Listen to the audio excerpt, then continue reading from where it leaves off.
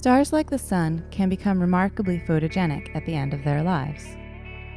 A good example is NGC 2392, which is located about 4,200 light-years from Earth.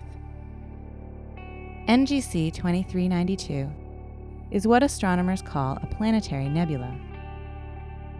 This name, however, is deceiving because planetary nebulas actually have nothing to do with planets.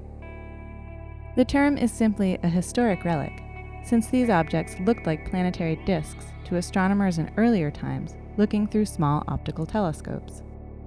Instead, planetary nebulas form when a sun-like star uses up all of the hydrogen in its core, which our Sun will in about 5 billion years. When this happens, the star begins to cool and expand, increasing its radius by tens to hundreds of times its original size. Eventually, the outer layers of the star are swept away by a slow and thick wind, leaving behind a hot core. This hot core has a surface temperature of about 50,000 degrees Celsius and is ejecting its outer layers in a fast wind traveling 6 million kilometers per hour. The radiation from the hot star and the interaction of its fast wind with the slower wind creates the complex and filamentary shell of a planetary nebula. Eventually, the central star will collapse to form a white dwarf star.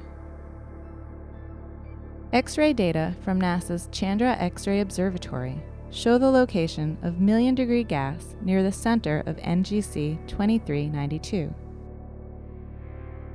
Data from the Hubble Space Telescope reveal the intricate pattern of the outer layers of the star that have been ejected. Taken together, these data from today's space-based telescopes provide us with the spectacular views of planetary nebulas that our scientific ancestors, those who thought these objects were associated with planets, probably could never have imagined.